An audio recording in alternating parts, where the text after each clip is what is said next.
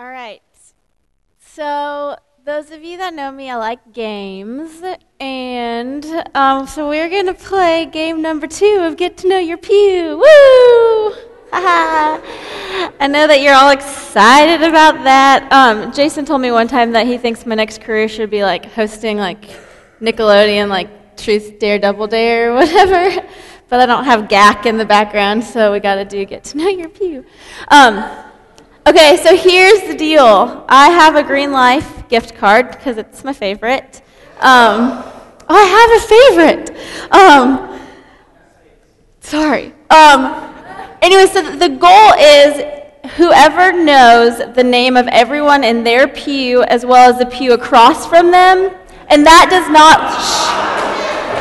Time out. If you have like 2 or 3 people in your pew and the pew across, you have to do the one up to. You have to have at least 10 people's names, and it can't be people that you know what I mean. So whoever the first one is, I can name their row, and the one across from them, come up here.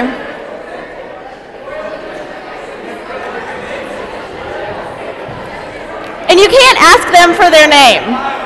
You have to know it. You can't ask them.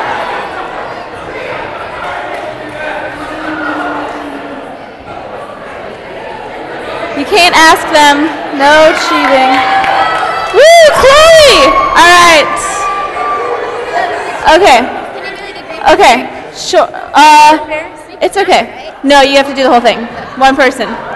Okay. So tell us the names. Okay. Laura, Chloe, Ivy, and then Janie. And then we left out. No one's on that side. No, you have to have at least 10 people. You didn't say Yes, that. I did. Riley. I wanted her to have it anyway. Okay. All right. It's dark, so I can't see. But it was Hannah, Lindy, Matt, Megan, Brianna, Caitlin, Allie, and Sydney. Okay, that's close enough. Yay! Good job.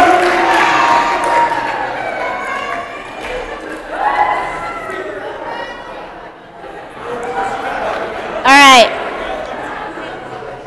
So I just want to point out to you guys that was one person that was able to know the names of people that they sit in worship with every single Tuesday.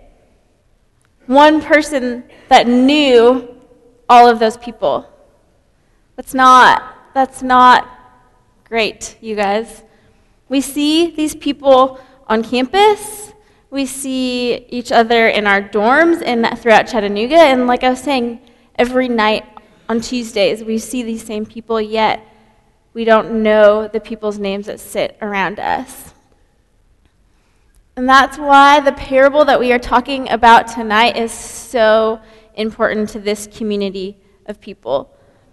Because the parable is addressing our pride. Because it is so easy to come to a place like this, to come to a place that we're supposed to be worshiping God and just thinking about ourselves. If you haven't been here throughout this semester, I'm not necessarily even addressing you, but I also want to let you know what we've been talking about. So we've been talking about the kingdom of God, and we've been explaining what it looks like and trying to figure it out by walking through the parables that Jesus is teaching us to learn about them. And this week, instead of necessarily learning about what the kingdom looks like, we're going to talk about what our posture needs to be in order to begin to grow and prepare this kingdom for what's next. And like I was saying, like this parable is found in Luke 18, and before Jesus even jumps into the parable, Luke explains to us, the author of the book, who Jesus was talking to, and we're pretty sure it was Pharisees. You can put that first verse of Luke up there. He said he also told this parable to some who trusted in themselves that they were righteous and looked upon others with contempt. So this was the audience that he was talking to the parable about. People that trusted in their own righteousness, who trusted in themselves. And I think by nature, college students, and I guess humans really, like, we trust in ourselves a lot. And I know you may be like, I don't trust myself to do that or whatever, but we trust in ourselves enough to pick a major, to take classes in that major, to decorate our room, to choose our roommate. And we come to things like this, and we sit with people we want, and we trust in that. So very much, Jesus is talking to a group of people very similar to us as he is telling this parable. And the parable really is discussing this idea of this posture, like I was talking about, in this posture of humble dependency. Those are going to be the two kind of key words for tonight. Humble dependency that we need to learn about. And I'm going to go through the parable, and we're going to talk about it by contrasting, like, there's two characters, a Pharisee and a tax collector, and we're going to contrast those two as well as us. And the us I'm talking about are people just here on a Tuesday night. I mean, we can talk about pride probably for like months and months, but I'm talking about really specifically our pride when we come to a place of worship. And I'll be using the house as an example and all that kind of stuff just because it's easy and we're here. That's kind of the people I will be contrasting, and we're going to just look through it, look through what it means to be humbly dependent by looking at how we need to recognize our sin, how we need to submit and obey. So before we actually look at the parable, I'm going to pray for tonight. Lord God, I want you to be known. I want your kingdom to shine forth and to grow. I want this campus to know you and glorify you. I want the people in this room to worship you. God, I pray in the next minutes that I may decrease so that you may increase, that we may learn about you. God, I pray this all in your son's name. Amen. All right, you want to put Luke 18 up there? So it says, two men went up to the temple to pray, one a Pharisee and the other a tax collector. And just to kind of explain to you these characters that Jesus has chosen to use in this parable, the Pharisee, first of all, was a member of a religious sect. There's thought to be about 600 of them during Jesus' time, and their hope, what they came out of was they wanted to keep the law pure. They were very concerned about making sure to obey the law.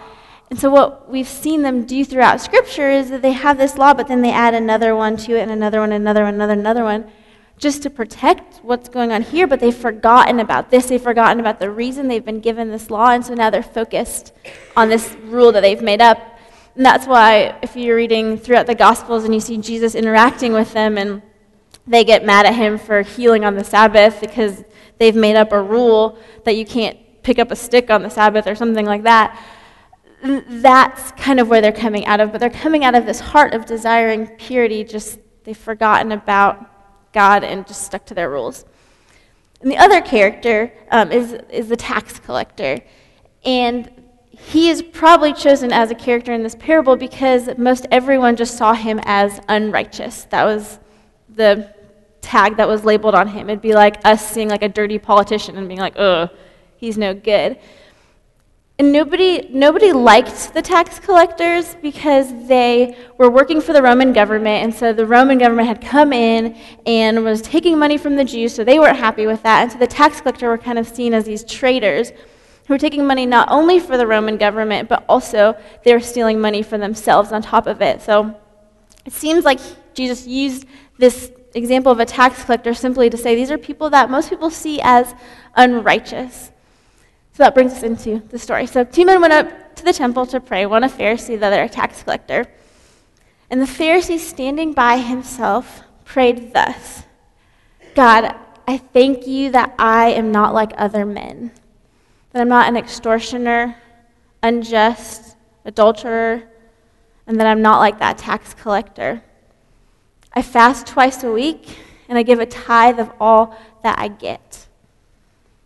And the tax collector, standing far off, did not even lift his eyes to heaven, but beat his breast, saying, God, be merciful to me, for I am a sinner.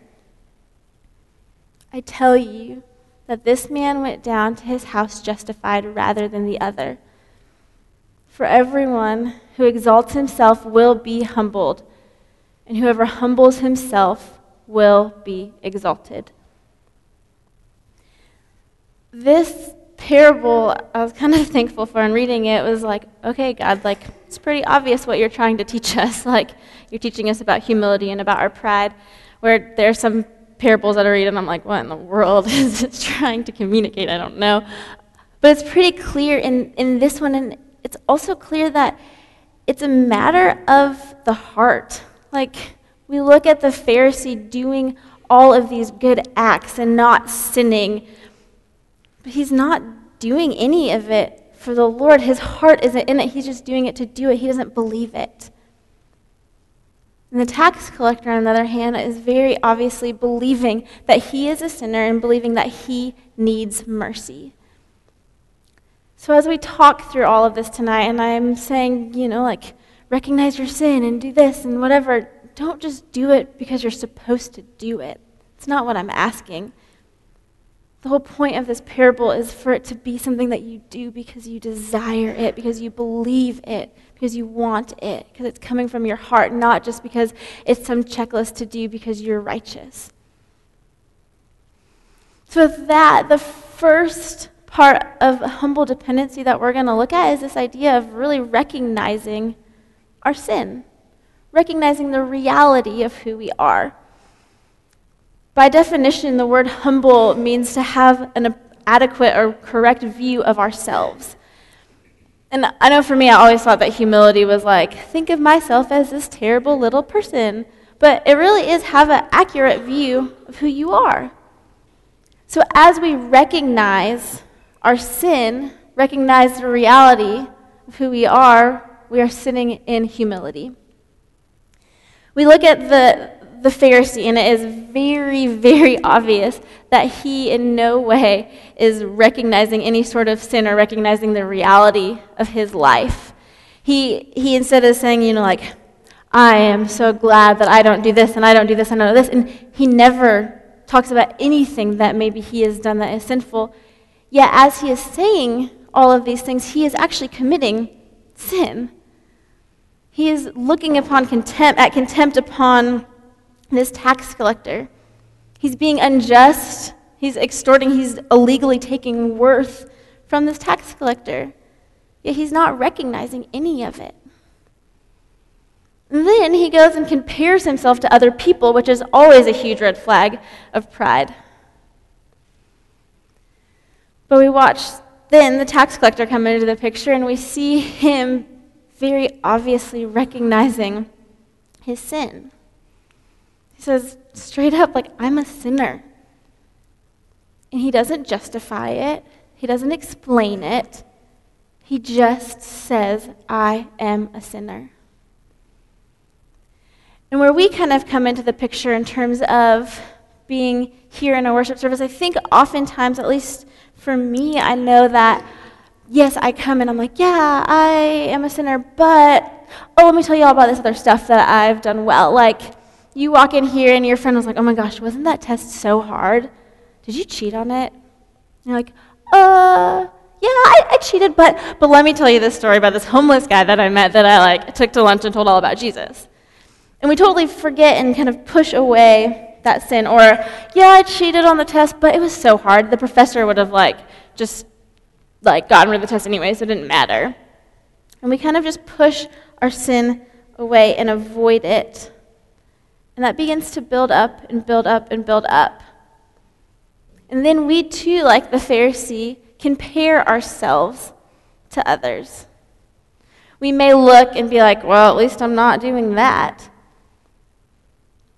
Which then builds up our pride and then continues to allow us to sin. And so we have all of this sin of ours that we're ignoring that then begins to be something that separates us from each other. Like, who wants to be friends with somebody that thinks that they're way better than them? And who wants to be friends with somebody that just thinks that they're nothing and that you're so great and all that? But once we're able to actually recognize the reality that we are sinners, recognize who we are, we will be in a place that we won't be separated from those people, and we will be in a place where we can actually clearly see the Lord and our need for Him because we see ourselves as who we are. And then that takes us into the next step of this idea of submission, dependence, the dependence of the humble dependency. Submission being yielding everything to someone else. It is a need for somebody else. And this aspect, I really think, is what Luke is trying to get us to look at. It's saying that we need God. We need to be dependent upon Him in this kingdom. And the reason I think that this is really what he's trying to get at is we look at the whole chapter of Luke 18, and the topic or the conversation right before it is about this persistent widow. It's about a widow. And a widow in those days were known as kind of helpless. They had to depend upon other people because they didn't have a husband to provide for them. They had to depend upon God to take care of them. And then we look at the opposite end of this parable, and it's people bringing their babies, their children to Jesus. Also, people that are very dependent, have nothing to offer. Kids, all they can really do is cry. They're dependent. And then right in the middle with this parable, we see this tax collector saying, I don't have anything to offer, but I'm dependent upon you. I need you. I think Luke's trying to focus us in on that.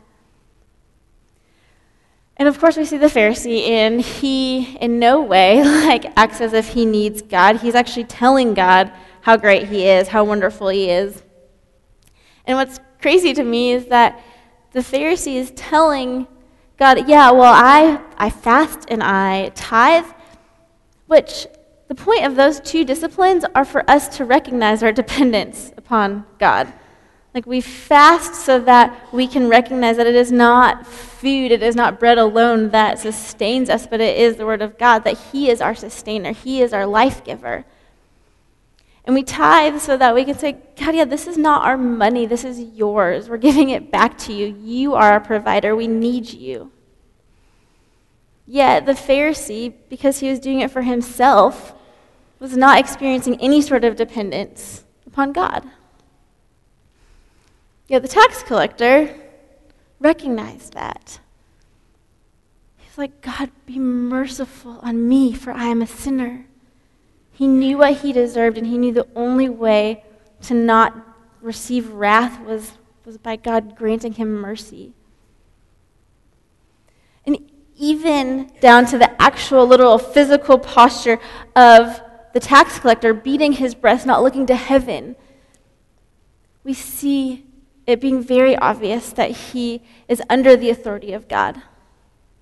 We know that this happens in lots of other cultures where a lot of Asian cultures, you will bow before you walk into a room or at your authority, or you hear about people kneeling before the queen and all that kind of stuff, that literally sometimes our physical body is demonstrating really what's happening in our heart or what we desire to happen in our heart. And I just picture the two of them, and I picture this Pharisee just with his chest high, and him just being like, look at me. And in all of that, recognizing that he has made this place of worship about himself. The only way and reason he addresses God was to thank him that he's not like other men and to boast about who he was. And in that is where I see the character of us step in. Like I was saying earlier, how often do we make our place of worship about ourselves?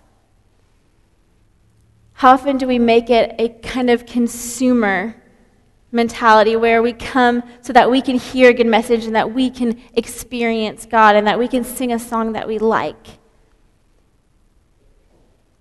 Yet we make this assumption that the house, that church is for us. And yes, our mission statement is to bring college-age students in Chattanooga to a deeper love and knowledge of Jesus. but it's to bring this campus to a deeper love and knowledge of Jesus. This place is about God. It's about worshiping him. It's not about us. And then what I think is crazy is we know that this Pharisee is like desiring purity and desiring all this, but he's in this temple and there's this tax collector over there, and he's just putting him down. He's not going over there and saying, let me tell you about this purity that I am so excited about. Let me talk to you. We are not participating in building up the body. We are not going to our neighbor and saying, hi, my name's Kirsten. It's nice to meet you. Hey, have a great day. Enjoy your night. What's your name? That we come to this place and we have it be about us and what we can get from it and what we want. And we don't go on mission trips or retreats anymore because we've already experienced that. We've already gotten everything we need out of it. Yet when we come to a place where we're saying, I am a sinner, and Lord, I need you, that is when we will be able to rid ourselves of this pride, of this consumer mentality, because it is only because of Jesus that we will be able to step out of that pride, to step out of this place of it being about us. I was listening to a podcast, I guess this weekend, by this pastor out in California, and it was like, okay, yeah, got it. But he was preaching on the idea of, the verse where it says, like, his power will be made perfect in your weakness. And the pastor was telling his congregation, he was like, why do you wake up every morning and pray, God, I'm going to live for you today. I'm going to do your commands. I'm going to do your will. I'm going to live for you. And I was like, okay, yeah, I do that. And he's like, no, we need to wake up and say, God, I need you today. I need you. And it kind of hit me that I do. Like, I'm living a life where I feel like I have control and all that, but I really actually need God to live. Like, I was watching the rain fall outside my window, and I was like, whoa, the trees have to depend on God. Like, they have to depend on him for the rain. We need God. And when we recognize this, and when we step into this, he begins to work. He begins to show us that he is going to respond to our need. I've gotten this ridiculous privilege of being able to hear so many fun stories lately just about how friends of mine or people I've met have put themselves or just have been in these positions where they do recognize their need for God. And as they ask him to provide, he does. Over spring break, when we were in Belize, we met this lady who ran this orphanage, and she has about 50 orphans in this house, and she's telling us a story about one night they realized that they weren't going to have any food to feed anybody the next day. So they prayed, the kids prayed, she got a phone call. The next day, 2 busloads, school busloads show up filled with food. Enough to feed her, enough to feed their kids, enough to feed the street kids, enough to feed other organizations. And then I heard a story, one of my friends for Lent, she decided that she needed to write an encouraging letter to her mom every day, writing her a fond memory of the 2 of them. Well, 2 problems in that situation. First of all, she really has a terrible memory from her past. And second, she really doesn't have that many great memories to be had from the past. Yet she knew she needed to do this. So every day when she sits down to write the letter at lunch, she asks God, please give me a memory. And every day she gets a memory to write to her mom. And then I was talking to my roommate, and we were just talking about her family, and she was telling me the story about how her sister had kind of left the family for a while and was really angry at her parents, and she was talking to her on Christmas Eve and really wanted her to be able to spend Christmas with them, and her sister was like, no, I am never talking to the family again. So my roommate goes home, and 2 hours later, her mom calls and says, get over here, your sister has come home for Christmas. That when we realize that we need God, even that simple switch in our head, and sometimes it is putting ourselves in those positions of needing Him as well, but that He will respond and He will answer. He did it for the tax collector, this unrighteous man. He justified him. He responded to what he asked for. And he gave the Pharisee what he asked for, because the Pharisee didn't ask for anything, so he didn't get anything. But He'll do that with us. What is it that you need? What are you asking for? I know sometimes it can be scary to depend on people in general. I was depending on a friend to give me a grocery list yesterday, and I wasn't getting the grocery list, and so then I couldn't go get groceries, so then I couldn't make this recipe that I needed to make for my friend's party and all this kind of stuff, and I was freaking out about it because I didn't want to look bad. Because I didn't know if I could trust this other friend to give me this list. So if we don't trust God and we don't trust that He actually loves us, of course depending upon Him is going to be super hard. But He does love us. And He is trustworthy, and He will respond to our needs. And then this moves us into kind of the last part of this humble dependency, that when we sit before God and say, God, be merciful to me, for I am a sinner. God, I need you. I am a sinner. He then is like, all right, let's go. He asks us to step into this obedience. And we don't get a ton of a picture of the tax collector or the Pharisee after they leave this place of worship, after they leave this temple, but we do know that the tax collector goes home. He's going home to a place and to people that do see him as this person that steals and this bad guy, yet he's going home changed to them. Because we, too, aren't supposed to just maintain in here. We're not supposed to just live out the kingdom and be in a posture for the kingdom in this place, but we are to go out. He wants us to be used in this kingdom because He wants to show off Jesus. But we can only show off Jesus when it's not about us. John the Baptist says, I've decreased so that He may increase. So it makes sense that we must have this posture to begin to build this kingdom. And as we're in this place of obedience and place of God just whispering in our ears like, go talk to that person. Go pray with your friend. Go ask your roommate how she is. That we don't step back into that pride, just that false humility of being like, I'm not capable of doing that. I couldn't be the one that talks to that person. I'm not good enough. I don't know how to do that. I'm too shy. That's what Moses tried to do, and God got mad. He was like, no, I have chosen you. Stop being so prideful and thinking that you know more than I do about what you can do. Because, in fact, it is not what you can do, but what I'm going to do through you.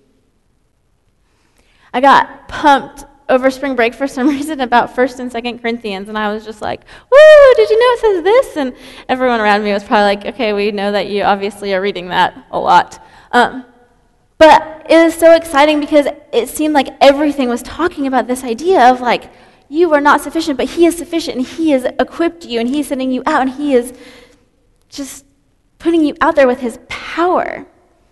So I have a couple of those sections on there, but it is just super encouraging to me.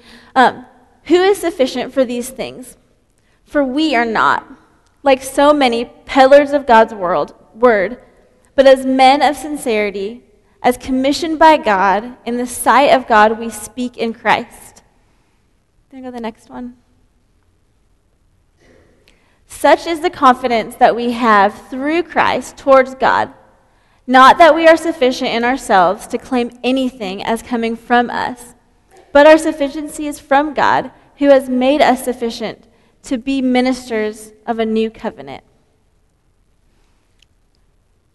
That when we recognize that we can't do it, he steps in and says, okay, I'm going to use you.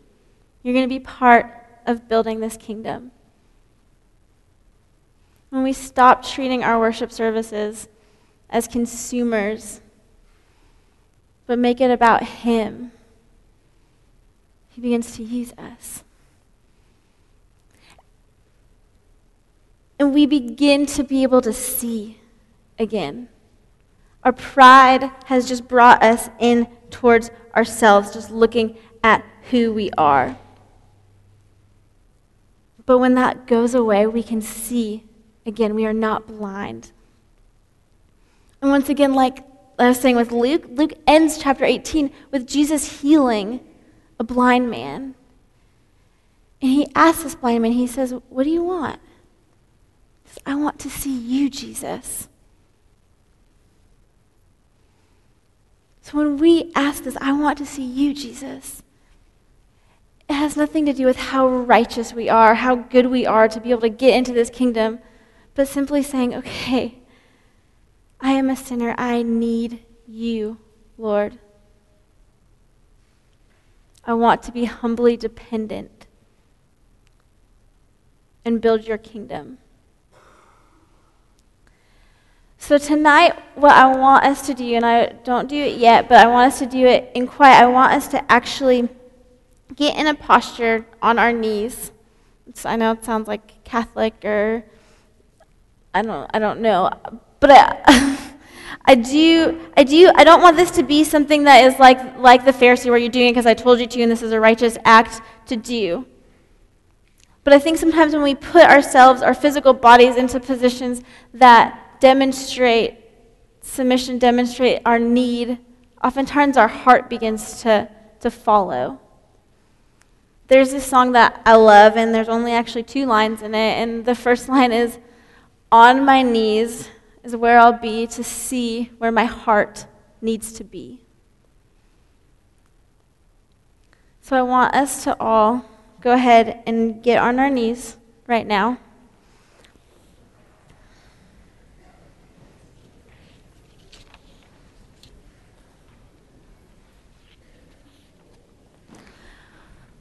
And as you are here, I am going to read to you about Jesus,